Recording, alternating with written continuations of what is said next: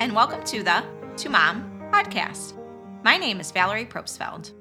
Please join me as we encourage mothers to live their verb while also practicing self-grace. The goal of this podcast is to promote love as an action and live life more authentically. Just think about it. In 5 generations from now, you will have approximately 30 descendants, and the number keeps getting larger and larger. We have more power as moms than we realize. Motherhood, in my opinion, is the most important job in the world.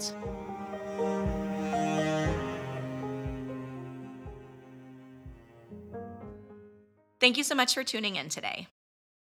So, what I want to talk about are roads that I call mental pathways. This concept is actually what inspired me to start writing and to do this podcast. Our brains have an interstate system that consists of a huge microscopic network. These highways are responsible for everything we think, do, and feel, whether it be daily movement or performing our jobs. Freeways allow for incredibly fast travel of our mind's messages. But here's the problem. What if these internal highways are not leading us to behaviors we want? As mothers, we sometimes can experience highways of frustration, anxiety, or other actions not intended. Our brains consist of billions of neurons with trillions of networks between them. The mind is like a huge tree that grows many branches. In fact, in just 2 years of life, an MRI scan of the brain can reveal amazing connections formed if you compare a newborn's brain scan to a 2-year-old's brain scan. It's actually quite fascinating to see. And this is the case especially in childhood, but also in adulthood. It's a concept called neuroplasticity I talked briefly about in episode 1, which we'll talk some more about later on in this episode.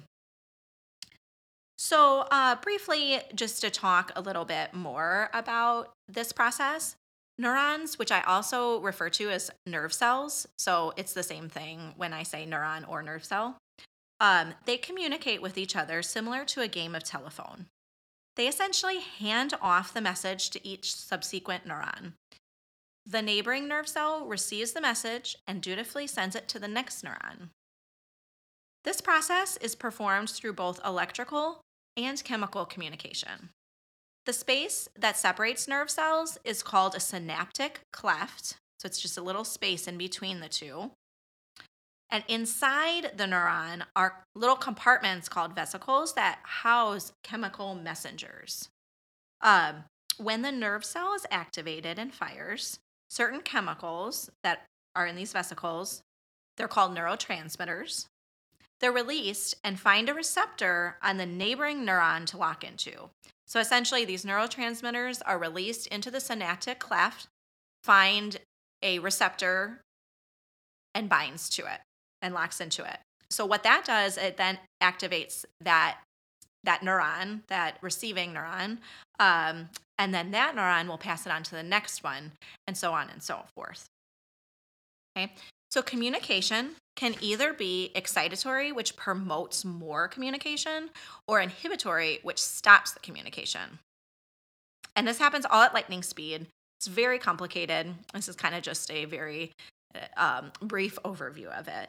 But a few examples of these neurotransmitters include epinephrine, which we also call adrenaline, serotonin, mood boosting, dopamine, which is motivation seeking, acetylcholine, which promotes muscle movement, and gamma aminobutyric acid, otherwise known as GABA, and that's one of those inhibitory ones that stops the message or stops that game of telephone. Okay, so if we use a neuronal pathway a lot, essentially, again, a group of these nerve cells or neurons firing the messages together, this creates a stronger connection. And the message keeps firing along this route. It grows stronger, and also there's a signal that's sent to prune other less utilized routes. So this can be good or bad depending on the end product of the nerve cell network. So this could be like a desired behavior that we want to do, like, for example, walking or talking or something like that, or an undesired outcome or like a bad habit that you want to try to improve. So, really, microscopically, there are all these nerve cell connections that become highways over time when we use them again and again. As an adult, it sometimes feels difficult or requires more effort to learn something new or alter behaviors because essentially you're changing the nerve cell path. You're taking a back road as opposed to a highway. But that's not impossible. And again, this process is called neuroplasticity, the growth of new neurons or new nerve cell connections. Kind of like those branches on the tree, more branches are formed. And neuroscientist and ophthalmologist at Stanford University, Andrew Huberman, in his podcast, The Huberman Lab, points out the challenging feeling with learning. Like I said, it's many times hard to first learn something new, especially as an adult. However, Huberman emphasizes that's normal and, in fact, is what is needed for these new pathways to grow. We need that kind of sense of this is difficult. The brain needs that. Okay. So, an example of this is when I was in grade school, I was not good at math, or so I believed. As a child, I accepted my fate and did not develop a strong math road. Instead, a well traveled highway formed in my mind called Math is Hard Road. It wasn't until years later of college, or I'm sorry, it wasn't until like later years in college that I was forced to face this mathematical demon of mine. On the first day of nursing school, we were told in order to pass the program, 100% is required on the math test. So 100% in order to pass. And actually, in retrospect, I think that I like that policy because their rationale is if you're a nurse, you should not be making a mistake with medication calculation. At the time, it was very motivating and concerning to get a 100%. They gave us 1 month to prepare, and but I, surprisingly had a newfound perseverance at the time. I studied a lot, and instead of taking that usual math is hard pathway, I tried a new pathway and sought to understand. And I practiced and practiced, and I practiced getting it wrong until I got it right. It took a lot of time, but to my astonishment, I received a 100% on that first try. We had 2 tries to get it, and I was able to do it on the first try. So this was a back road at work, or that neuroplasticity, and also what I talked about in episode 1 a little bit of Carol Dweck's growth mindset. So I forgot about all of this until recently. My daughter showed me her homework, and it said solve the problem. With my childhood math memories, the word problem invokes a little bit of anxiety. But, interestingly to Matt, my husband, the word problem is an exciting challenge. He has a different paradigm of that word.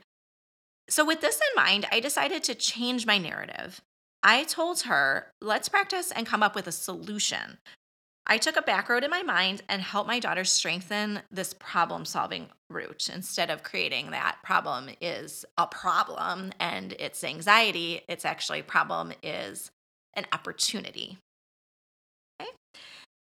So, on a similar note, my 4-year-old son recently discovered Halloween spider webs in our holiday closet. Delightfully, for the remainder of the hour, he decorated my house in cobwebs. And I contemplated stopping him, thinking about the mess that would need to be cleaned up later. However, he was having so much fun that I decided to allow him to do it, or to continue doing it. When his project was complete, the white, stretchy fabric of spider webs hung in one corner of the room by the fireplace and another by the bookshelf, and a different section wrapped around my staircase, and soon practically everything was covered in a network or a system of spider webs. Some sections had thick and strong connections, and others were weaker, and he had to keep working on it so he could make it stay on a piece of furniture. It actually looked a lot like these brain networks. And I was writing about this at the time. I'm like, oh, this is a good visual here.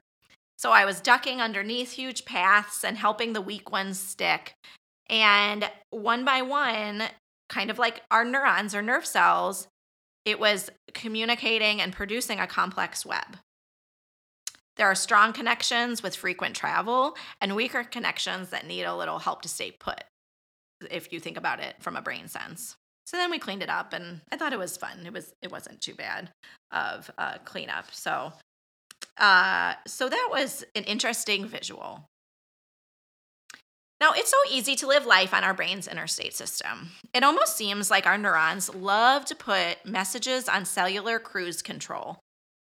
Nerve cells put on sunglasses and zip off into the sunset at lightning speed, which makes sense. It is the path of least resistance. Change is hard. However, allowing our brain cells to take a back road enables us to learn, and sometimes it means more joy, love, and contentment in our lives. For example, if I can experience gratitude and compassion more often, traffic from a frustration highway in my brain can exit onto a back road that is more desirable for me. The brain has many structures. However, often they work together in concert. Andrew Huberman again also uses an example of keys played on a piano. Each note you could think of as like one area of the brain. It can be played in a different rhythm or sequence. Multiple notes at the same time can evoke certain moods compared to others. The brain is incredibly complex, but can be pieced together to produce a beautiful outcome. As a musician, I play the flute. So as a flutist or flautist, or however you want to say that, I don't know if there's really a consensus on that these days. I say flutist. I love this analogy. Sometimes I feel like my brain can have major or minor melodies. Major keys are really, they're essentially more lighthearted and happy sounds. In contrast, minor keys sound more sad or even mysterious or spooky. Um, One can also adjust the intensity of the sound, which we call in the music world dynamics. So a lot of this is similar to speech, right? And how our brain is wired. And a common goal of a musician is to make the music look easy, which in reality, that is quite difficult. This requires months and months of practice of a piece. And it's similar to our brain and our actions, right? Sometimes the controlled and softer sounds are more difficult than the loud, quick, and frustrated ones. So it really takes a lot of work to make something look simple. My daughter recently had asked or said, driving looks simple. It looks easy. I said, well, that's because I practiced and practiced and I learned and now it looks easy. But everything that's easy now was once hard, right? Like even walking for toddlers, that's difficult. Speech, like in the preschool child, that's challenging. But then as you keep practicing it, it gets easier and easier and starts to look simple to someone observing. Okay. So last winter, I followed my child, or actually, I followed all my children through a forest on a chilly afternoon. I carried a blue sled with one hand and a dozing off baby in the other. The snow crunched beneath our boots while the cold wind blew in my face. And my children kept shouting to me, saying, "Come on, mom, you're walking too slow." Um, and it was hard. There were snowdrifts weighing us down. Leafless branches poked from different directions as I attempted to walk through them. I was having to push sticks away from my face. It was definitely not a path. We were creating our own path. And I told them it's far, it's cold, I'm taking a while here. Um, Again, that path, it was arduous and frustrating. However, the kids didn't seem to mind it. But when we finally arrived, it was like the sledding hill. We could see it through a clearing in the trees. It greeted us with sparkling snow from the bright sun. And time ceased to exist when we were there. I mean, the stillness. There was a woodpecker melodically drilling its beak into a tree. A red cardinal flew by, which you could really see contrasting with the white snow. Suddenly, I forgot about the difficulty of the path and was just at peace. My two older kids quickly grabbed the sled from my hand and they ran up the hill with a kind of joy adults somehow have lost.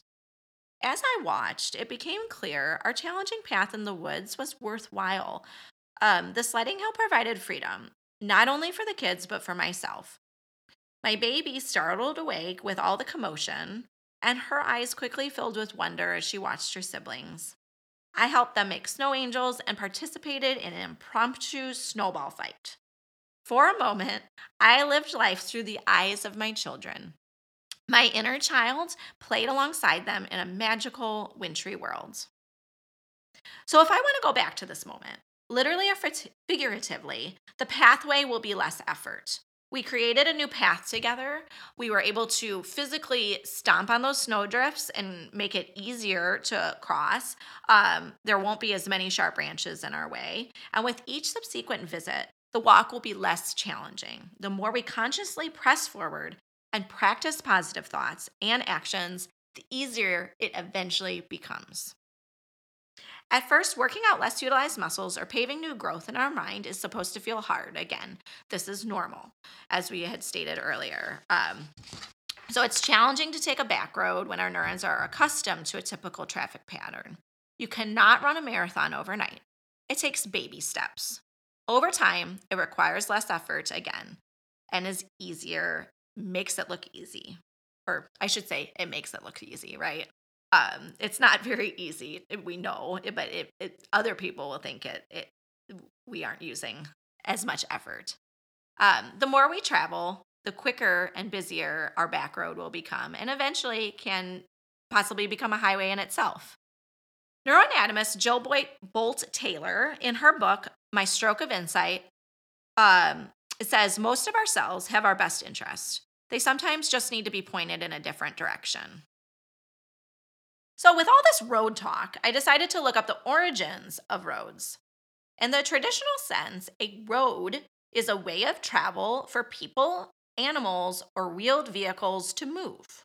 In modern use, the term road describes rural, less traveled way, while the word street denotes a more urban feel. I remember when I lived in Connecticut driving along the Boston Post Road. According to the U.S. Department of Transportation, Federal Highway Administration, many parts of that road were originally a Native American pathway. And in the 17th and 18th century, the mail route traveled between New York and Boston. Carriers of mail transferred goods to each other midway, much like neural synapses or those connections, handing off that message. Benjamin Franklin placed mile markers along the road for clarity, and stagecoach travel eventually made the route faster. In the Midwest, a motoring book that I came across from 1915 describes the conditions of roads: stone, brick, or loose gravel. Directions in this book are difficult and ambiguous. And about a decade later, in 1926, Route 66 was developed. At the time, it was advertised as the shortest, best, and most scenic route from Chicago through St. Louis to Los Angeles, according to NPS.gov. So, the modern term highway was developed in the 20th century and refers to a major traveled route. So, Dwight D. Eisenhower, in 1956, he was inspired by the German Autobahn, created or signed the National System of Interstate and Defense Highways. This became the United States Eisenhower Interstate System, so the first physical highway system in this country, and it was a well-traveled network of highways that allowed for quicker access from coast to coast.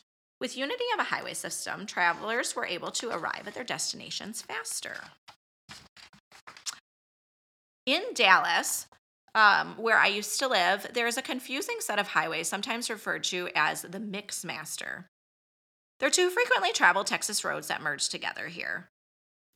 Similarly, I can experience that in my mind. Like a comparison to the brain, I have multiple negative highways that merge together or create numerous bricks that kind of weigh me down at the same time. Sometimes, like when I have a couple thoughts in my head that I don't want, it's almost like a game of whack-a-mole. Like if I'm anxious about something, what if this or what if that? It's like you push one thought down, but then another thought comes up. In these instances, it's helpful to consciously steer my mind in a direction that I want to go, essentially like off-road, get off that highway, either exit it or just get off it however you can. Change that game of telephone or voluntarily alter a specific thought. Okay, so how do we do that? Breaking down the word highway to its original land form means way, or essentially, I carry. So highway, high is an elevated path with mounds of dirt to the side. As moms, we sometimes carry a lot of weight. We also burden ourselves with heavy loads of negative baggage. So I attended an interesting retreat a few years ago in Dallas. I was instructed to list on a piece of paper my negative self talk words for 60 seconds. And that's a long time to list words. Um, I listed a bunch. Like a few of them, off the top of my head were like frustration. I can struggle with that. I could struggle with worry or the sense of control, like I want to control things. Um, but then I kept going, like perfection, unable to be vulnerable. My list eventually, within that minute, filled the entire page. So after that, we were told to transfer those words to wooden blocks that they put on the tables. So essentially, you had to write down on a big block or what they called bricks, um, all those words. So immediately, I regretted writing so many words. And then they said, you have to carry these bricks, these blocks or bricks, along with you for the remainder of the day, which I was like, what the heck? I don't want to carry these. I had like 15 blocks. Um, and they weren't small either. Like they were like pretty big blocks. So, luckily it wasn't the entire day, but it was like a good hour that I had to carry these blocks around. And it was during lunchtime. So they legit like just left the room and said, figure it out. So I had to find a book bag to put a few in, but still needed to carry some because I had like 15 again. Individuals had to open up doors for me. We were at a hotel, so they had to like open up doors to get through rooms. There weren't that many people on this retreat, so like compared to like the hotel. So people were like, what the heck are these people doing? It was embarrassing. I was exhausted and annoyed. And I remembered that before all of this, I planned to meet my husband, Matt, and my daughter at the time. She was my first, and she was like, I don't know, maybe 12 months old or so. So I lugged the blocks to the lobby of the hotel and saw my daughter sitting with Matt, playing next to one of those hotel fountains. She was having a blast. She turned towards me and her eyes lit up. She ran as quick as she could to be picked up. However, I could not hold her properly because of these annoying blocks. She started crying, so I put them down to pick her up. She fully expected me to put down all the blocks in order to be held. Later on, as we reflected on this exercise, I thought more about it. Even though I looked ridiculous, it was a good reminder. I had to let the negative bricks go in order to truly be there for my daughter. Okay, so I had to let those negative bricks go. I realized this exercise was a good visual on what we need to do or what we can do in order to utilize our verb as moms. Let go of negative emotions. Let go of your mental weight. However, sometimes even with this knowledge, I still carry a lot of negative bricks or blocks. How about you? When I burden myself with a self-imposed load, I bet my family sees these invisible bricks or blocks just as plain as my daughter saw the wooden blocks I carried in that hotel years ago. We justify our actions as I have to figure out a way to carry these. I cannot release them. But what are we afraid to lose if we let go of these bricks? There is much more freedom in releasing control. Perfection, worry, and frustration, again, are some of my heaviest bricks. I have to remind myself, sometimes daily, to put them down. In the act of putting blocks down, or these bricks down, I realize the weight that lifts from my shoulders. We can give our bricks to God, or visualize them floating down a river or out to sea. We have the opportunity to be lighter, more joyful, and truly present in our lives as well as our families. So today, I encourage you to think about, what are your bricks? What are your negative bricks? Think about them or journal about them and take some time to reflect on that. So the second part of my episode here, I want to talk about some of our activities that we've been doing. So, update on our seeds. They're growing into tall seedlings. So take a look at my most recent blog post for details. Put some pictures on there and a little bit more information on that post. And I wanted to make a correction to the podcast episode 1. This is all sowing. Planting seeds is sowing. So when you're reaping, it's when you gather the crop, like the harvest part.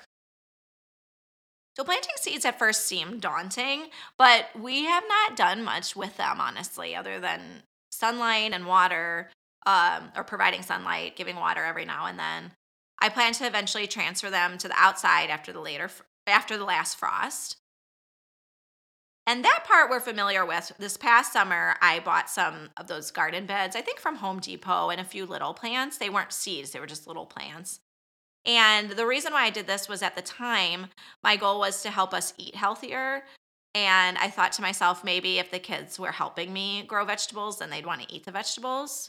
And spoiler alert, it didn't help. I mean, I guess with my older one, it did a little bit. She thought it was cool to try new foods out.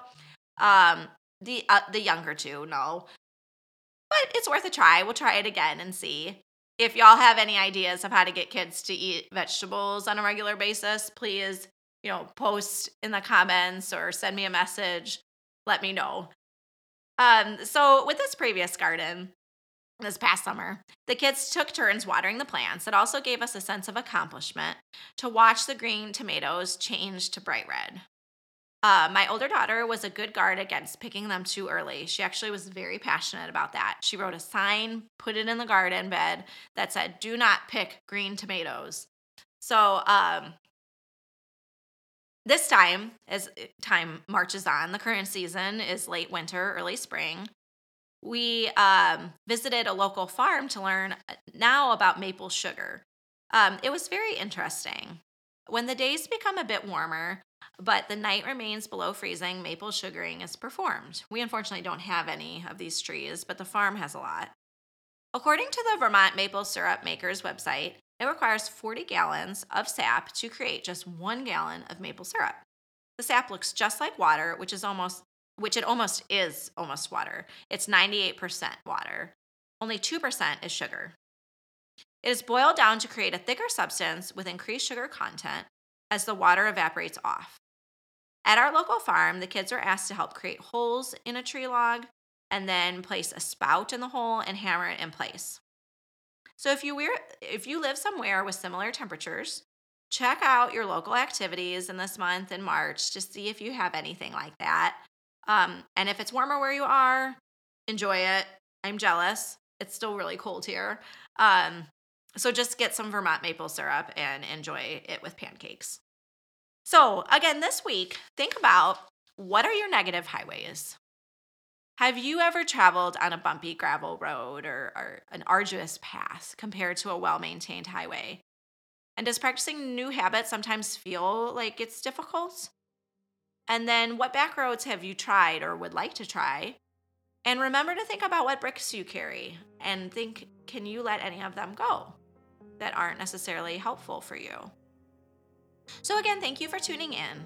Please let me know your thoughts and check out my website and subscribe to my newsletter. Thank you so much and have a great day.